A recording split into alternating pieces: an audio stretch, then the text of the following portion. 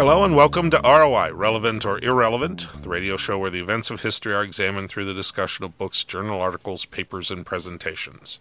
Then historians and history buffs ask the question, what is relevant or irrelevant in today's world? My name is Jay Swords. This is the 549th show of ROI. Our guest today is Dr. Patricia Strach, professor and undergraduate director in the Department of Political Science at the University of Albany. We're going to talk about her book with Dr. Kathleen Sullivan, The Politics of Trash, How Governments Used Corruption to Clean Cities, 1890 to 1929. Our history buffs for today's show are Rick Sweet and Brett Monnard. Our producer and engineer, as always, is Dave Baker. So first of all, welcome to the show, Patricia. Thank you for having me. We are very excited to have you here and learn about how our cities became cleaner. So with that in mind, then, start us off a little bit and give us a sense of what an American city would have looked or smelt like toward the end of the 19th century. Well, the 19th century cities were not pleasant places to live. They were very, very dirty, and they were very, very smelly. So you would have human waste running through the sides of the streets and the gutters or open sewers. You would have animal waste. So if a horse died, it would be left in the streets. You would have trash either just thrown into the streets or put in barrels on the streets. And you would have waste from industries such as butcher shops and other kinds of factories. So the streets would actually be really difficult to walk down, and in some places they would be impassable. So the way we think about streets today are not the way streets were during this time. And along with all the dirt and the waste came, very, very noxious odors. They smelled terrible. So women would walk around with handkerchiefs with, nice smelling things on them to kind of help them get through the streets. So if we think about what a city looks like today and we were to rewind, we would find that they were very dirty places, that commerce had a really difficult time because it was hard to get goods through the streets. And we would also find that there would be places where disease spread. And so in the 19th century, they call it the urban penalty. The mortality rates were much higher, and people lived much shorter lives in urban areas compared to rural. Sure. So I guess the obvious question is, given how bad the conditions are, did people simply accept this as the status quo? Was there always sort of a underground or maybe not so underground churn to try to get things cleaned up? And if that was the case, why didn't it seem to be very successful? Well, this was just the normal way of getting things done. So when at this time, people are moving to American cities, they're growing very rapidly, but they're not developing the infrastructure they need to deal with all the people who are moving there. So you have a situation where the traditional ways of getting rid of trash, which are burying it in the backyard, burning it, or feeding it to hogs, just don't work anymore when you have so many people living in such a crowded space. And there were kind of these individual arrangements, kind of more informal arrangements, where scavengers might come through and an individual might have them pick up their trash. They might pick up business trash. Farmers might come through and collect garbage to feed to their pigs. Sometimes pigs just roamed the city and ate garbage. So this was kind of an acceptable way, and people were really used to getting rid of their trash this way. They were used to throwing it in the streets. They were not used to kind of all the ways that we have today. So there was a high tolerance for the smell. There was a high tolerance for the disease, in part because the practices that they relied on were kind of just the normal way people got things done. And it wasn't the case that we didn't know, or that sanitarians at the time didn't know there was a better way, but it was really hard because one of the really interesting things about trash, it isn't a policy that takes place on a high level. It requires every single individual living in a city to change their behavior. And so there was a great tolerance from people who just were used to throwing their trash out or burying it in their backyard or piling it in a neighbor's yard, to keep doing it that way. And it was politically really difficult to kind of put in place programs that was going to ask people to change their beliefs. So the status quo, the normal way of getting things done, had a lot of longevity and staying power. Okay, so this is our last question. We only have about a minute left, so I just want to sort of set a stage. So can you give us a quick and dirty sort of what changed? Why do we start to see the development of sanitation systems and so forth? You know, how did that ultimately, what's the catalyst? So sanitarians at this time, these are public health professionals, are really advocating for public health programs for decades. And they kind of get pushed aside because at this time, many city governments are corrupt. And they don't want a bunch of do-gooder public health people coming in and telling them what to do. And it's when these governments realize that they can either enrich themselves or kind of fortify their political power that they take on these programs. So it's corruption that kind of builds political will, and in some cases is the capacity that governments have to get that done. All right. Well, we certainly have a lot of interesting things to talk about, so please stay tuned for the next section of our show.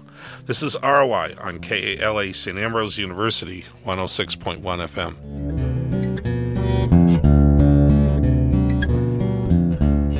Smokey the Bear. Then you know why Smokey tells you when he sees you passing through. Remember, please be careful, it's the least that you can do. What you desire, don't play with matches, don't play with fire. After 80 years of learning his wildfire prevention tips, Smokey Bear lives within us all. Learn more at SmokeyBear.com. And remember, only you can prevent wildfires. Brought to you by the USDA Forest Service, your state forester, and the Ad Council. Hello and welcome back to ROI, Relevant or Irrelevant, the radio show where events of history are examined through the discussion of books, journal articles, papers, and presentations. Then historians and history buffs ask the question, what is relevant or irrelevant in today's world? My name is Jay Swords. This is the second segment of our show, referred to as the kitchen table. Our guest for today is Dr. Patricia Strach, professor and undergraduate director in the Department of Political Science at the University of Albany. And we're going to be talking about her book with Dr. Kathleen Sullivan, titled The Politics of Trash, How Governments Used Corruption to Clean Cities from 1890 to 1929. Our history buffs for today are Rick Sweet and Brett Monnard. Brett, you seem to me like the perfect person to start us off this time. You know, I will always take advantage of the opportunity to be trashy. So, the title of the book is How Governments Use Corruption to Clean Cities. So, let's jump right in. Politics, where do we find corruption? I've never heard of corruption being associated with politics before, especially city politics. So where do we find corruption in the 19th century American cities? Yeah, I mean, I couldn't imagine that it's everywhere you look and turn over a leaf. Yeah, so corruption is really prevalent in 19th century American cities. And one of the things that Kathleen and I found that we weren't expecting is that it looks very different depending on the city. So it isn't just that there's corruption. Corruption takes different forms. And so in a place like Pittsburgh, corruption comes in the form of a political machine. And the machine is the Republican Party boss and the city treasurer, and they kind of form this political machine. Now, the party boss owns a street paving company. So what you see happening in Pittsburgh is lots of public works, lots of the kinds of things that we're running around saying this is what governments should be doing. They should put in clean water pipes. They should be paving the streets. But they're not doing it because this is the right thing to do or this is good for public health. They're doing it because every time they rip up a street to put in a water pipe, they have to repave it, and they give themselves the contract to do that. So corruption in Pittsburgh looks really different than corruption in New Orleans, in which you have a very weak governing regime, and they can't hold on to power. And so what they're doing is they're giving out patronage jobs through corruption. They're using patronage jobs, and they're doing that to collect trash. And there's very little evidence that trash is ever picked up in any meaningful way. And I think that they call New Orleans the filthiest hole in the land. It is a really dirty city. So in these two different ways, in these two different forms of corruption, you see that, yes, corruption matters. Corruption is what's, driving a lot of the desire to put in place these programs. But it looks different depending on what the city is, and they're using it for different ends. But in both cases, they're using it to kind of make themselves better off. Sure. Rick? Patricia, I, in my past, worked for a city government out in the Southwest, and the history of that, of the public works for that city was rather intriguing, and it didn't go back. The city was only founded in 1906. But when you're talking about 1890 to 1929, what was the typical public works structure in any of these major cities? Did they, in fact, have a public works department that dealt with sidewalks, streets, et cetera, et cetera? No, and this was what was really interesting, because Kathleen and I showed up at our first archive, and we looked for a Department of Public Works, and we couldn't find anything on garbage because it wasn't housed in Public Works. It was housed in under Health at the time. So what you have at the time are things like, there's a Department of Streets, there's, Department of Light, there's Department of Health, and these different departments, because it was the sanitarians kind of coming in and saying, we need to do these things, we need to improve public health, that it comes in these different departments, and then later in time it kind of gets pushed into Department of Public Works.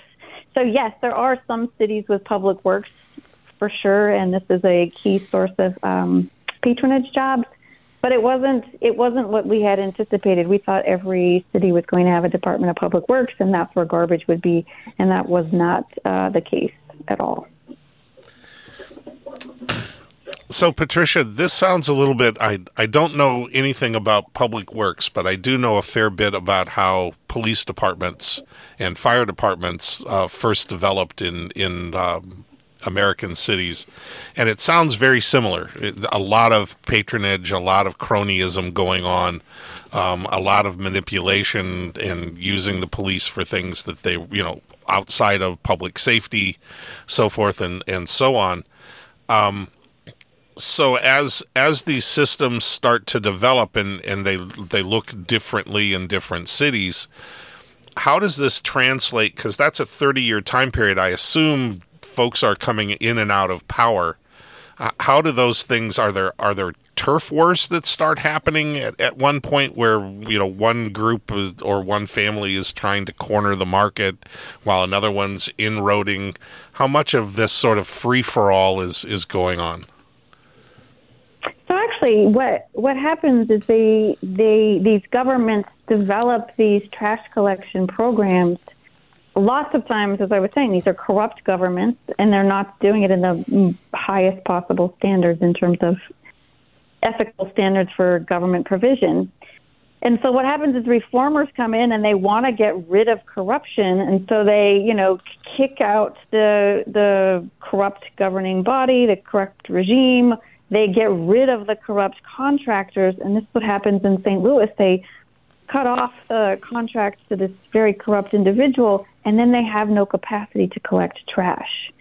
So one thing that happens is, because these corrupt governments are often the first movers and the ones that create these programs, that they're needed for a very long time. So even after the reformers come in, they don't have the ability to create new programs. They don't have the ability to create new infrastructure. They don't have the wagons and the know-how often to collect trash.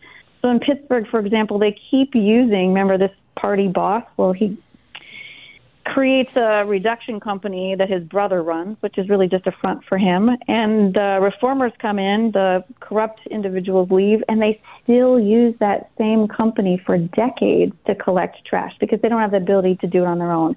In St. Louis, they get rid of this corrupt contractor, and nobody else knows how to collect trash or to dispose, or has the capacity to dispose of it. And so they're running around. They buy an island in the middle of the Mississippi River. They put the garbage on the island. They move some hogs in to eat the trash, and eventually the island becomes covered, and they start dumping it in the river again, right? So they just don't have the capacity. So what we see happening is less turf wars between contractors, and more an example of you have corrupt regimes and then reform regimes. And the reform regimes that come in aren't necessarily able to kind of clean house as much as they'd want to because they need the capacity that these corrupt individuals have. Sure. Rick. Patricia, the title of the book includes use corruption to clean up cities. What happened to make a sea change to clean up cities, get the garbage off the streets and out of the gutters? Well, the first thing that happened here, I talked about this political will, right? So these governments have to decide that this is a problem that they want to take on because the residents aren't necessarily running around saying, okay, you need to fix this problem. The sanitarians, these public health officials are saying this is a problem we need to fix. And when these corrupt officials, when they come into governing power, or once they decide, hey, I can, entrench my advantage as a governing body, I can keep myself in power, right? In New Orleans, they're going to do this by giving patronage out.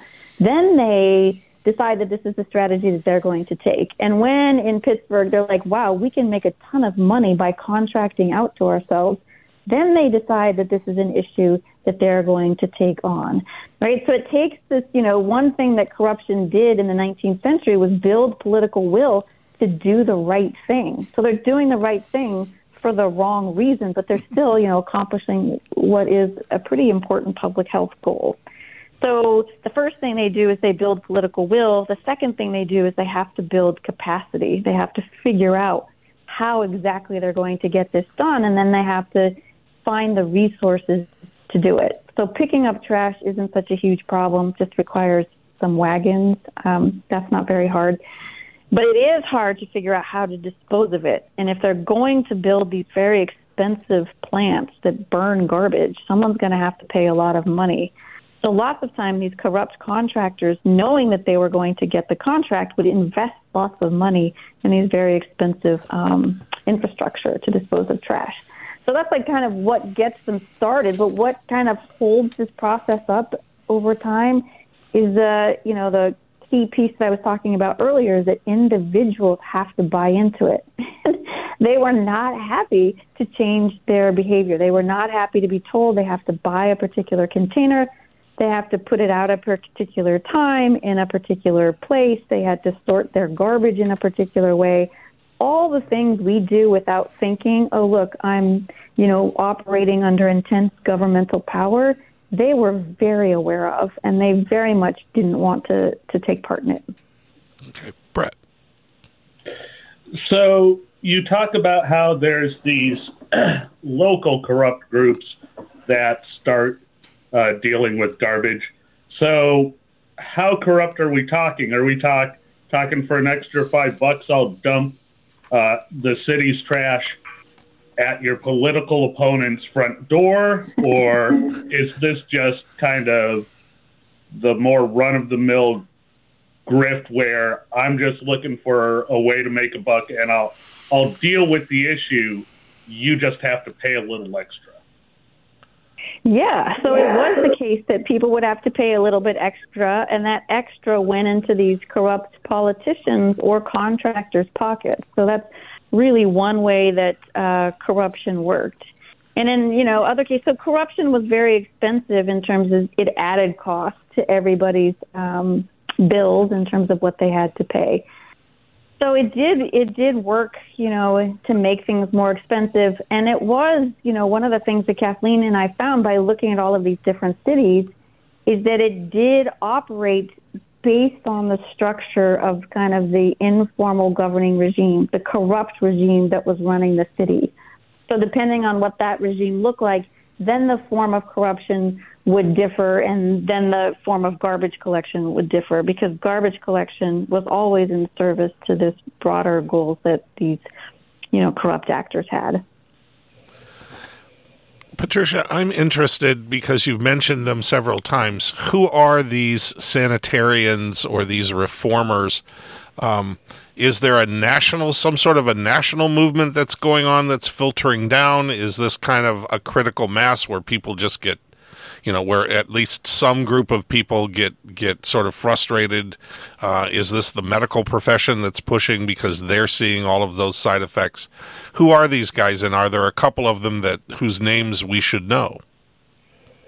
Yeah, they are. They're coming from, this is a movement in the 19th century that's happening in Europe and happening in the United States because people are dying in cities at very high rates. And every time there's a cholera epidemic or a typhoid fever epidemic or a yellow fever epidemic, people stop and say, whoa, wait a second. Maybe we should do something about, the filth that's in cities. And then as soon as that epidemic passes, they say, okay, we're going to move on. We're not going to think about this. But the individuals kind of on the ground who are saying, this is a problem. We need to think about this in a more sustained fashion. We can't just throw our attention every, 3 or 4 years when a deadly epidemic comes through. Those are sanitarians. And these are public health professionals. Lots of times they're originally mostly physicians, and so they're seeing what's happening. They don't know exactly. At this time, people don't have a real sense of what's causing disease, right? They're trying to figure it out. There isn't the germ theory. They're not able to identify bacteria. So they have these ideas that it's like bad air is causing people to get sick and die. And so along with this idea that, there's bad air, that, we have to deal with some of the disease epidemics, they kind of take two strategies. One is that we should quarantine. We should keep people who, have a particular disease away from other people. And the second one that they want to do is they want to clean up cities. They want sewer systems so there isn't waste flowing through the cities and then being dumped into the drinking water supply, which is exactly what happened. They want, to pick up garbage. They want clean water coming into the cities. They want to inspect for milk, to make sure that it's not tainted. So they have a number of reforms that they're looking at that they want to put in place. And garbage is one of those kind of broader reforms that they're looking to do. And so, yes, they're running around. They're seeing the problem. They create the American Public Health Association, a national organization, so they can talk to each other and kind of bounce strategies off each other. And this is people like George Waring out of New York City, who's very famous. Charles Chapin, who collected data across the United States about different public health practices. The things that they were interested in, collecting data to show there was a problem, and then coming up with public health solutions to address those problems. Okay, we have about 2 minutes left. So, Rick, you get the last question here. Wow, gee whiz. Patricia, you mentioned earlier about changing behaviors and cultures. How much impact did the immigrant wave coming into the United States with their different behaviors and cultures exacerbate this trash problem? Well, it did exacerbate the trash problem in one way, and then they were blamed in another way. So one thing that happened was immigrants were coming into cities, therefore they were increasing the congestion, right? So the more people that come to cities, the bigger the trash problem you're going to have, regardless of where those people are from. So that was one really big kind of driver of the need for sanitation in cities. But the second thing was that they were being blamed. So these sanitarians and other officials were blaming immigrants, blaming people of color for disease outbreaks, saying, well, it's because they're dirty people that this is where disease is spreading, and not that these are neighborhoods in which most of the filth is being placed or not being picked up from, or that there is no clean water. I was just reading a statistic that New York City put in place a requirement that landlords had to have a privy, an outhouse for every 20-something residents that lived in a building. So the crowding and then the lack of sanitation was really striking in terms of the neighborhoods they were living in, and they were being blamed for the spread of disease there. Sure. It is customary that we give our guests the last word on our show. So, Patricia, why do you think knowing about the development of modern trash collection systems in the U.S. is relevant in today's world? I think what's what's most amazing when we were doing this research is that, our colleagues, other political scientists, were telling us that this is not politics, that this is not political. And this was bringing down mayoral administrations. Residents were kind of revolting against these reforms. They didn't like them. And so what had been so controversial to bring down government is something that we now do without thinking about it at all. We all roll our trash bins out on a Thursday night in the right place at the right time, using the correct bin, having been sorted the right way, and we don't even think about it as politics, and we don't even think that this is government authority that is having us do these things. And so today, the very same kind of ways we collect trash and the ways we dispose of trash are not that different from what they were in the 19th century after these reforms were put into place. We use big garbage trucks instead of horses and carts, but the basic idea and the basic technologies are the same. And so all the dirty politics that got put into those trash collection programs when they were created kind of still exist till today. I'm going to add into that two other caveats. First of all, I think we tend to look at the past and say those guys are really this, that, or the other thing, corrupt or dirty or whatever, and we're not like that. But it sure feels to me like if you look around pretty much any town over the size of about 500, the opportunity for political corruption and this kind of cronyism and nepotism is alive and very much well in modern life, just as it was 100 years ago. And then I'll just sort of end with the comment that we certainly, again, we haven't learned very much. Think of how we have responded to COVID, which was the last big, the first big serious epidemic that we had in a long time. We went crazy at the beginning, and now we sort of pretend that it doesn't exist anymore and it could never happen again, that it'll be 100 years. Sometimes history, unfortunately, we do repeat what's been going on, and it's still very much part of who we are as humans. At any rate, we're going to come back and wrap things up, so please stay tuned. This is ROI at KALA St. Ambrose University, 106.1 FM. You're listening to Relevant or Irrelevant. This series is produced at St. Ambrose University's KALA Radio and has been honored by the Midwest Broadcast Journalists Association and the Iowa Broadcast News Association for excellence in public affairs journalism. You can hear this edition of ROI and many previous programs in this series by visiting Spotify, Google Podcasts, SoundCloud, plus Apple Podcasts. ROI airs Friday nights at 9:30 p.m. on KALA HD2 and can also be heard at 106.1 FM in the metropolitan Quad City area. You can stream this show every Friday night at tunein.com. Search for KALA HD2. This concludes our 549th show of ROI, Relevant or Irrelevant. Our producer and engineer is Dave Baker, our program manager is Rick Sweet, and the theme song for our show is titled Kayla's Theme. It was written and performed by Mark Zapital. My name is Jay Swords. We'd like to thank our guest, Dr. Patricia Strach, professor and undergraduate director in the Department of Political Science at the University of Albany. We've been talking about her book, The Politics of Trash, How Governments Used Corruption to Clean Cities, from 1890 to 1929. History buffs for today were Rick Sweet and Brett Monnard. This is ROI, Relevant or Irrelevant, on KALA. The views expressed on this show are not necessarily those of St. Ambrose University or KALA. We would like to wish all of our listeners to experience the great Basotho proverb, Hotsa Pula Nala, peace, reign, and prosperity. And remember, historians are horrible fortune tellers. Good night.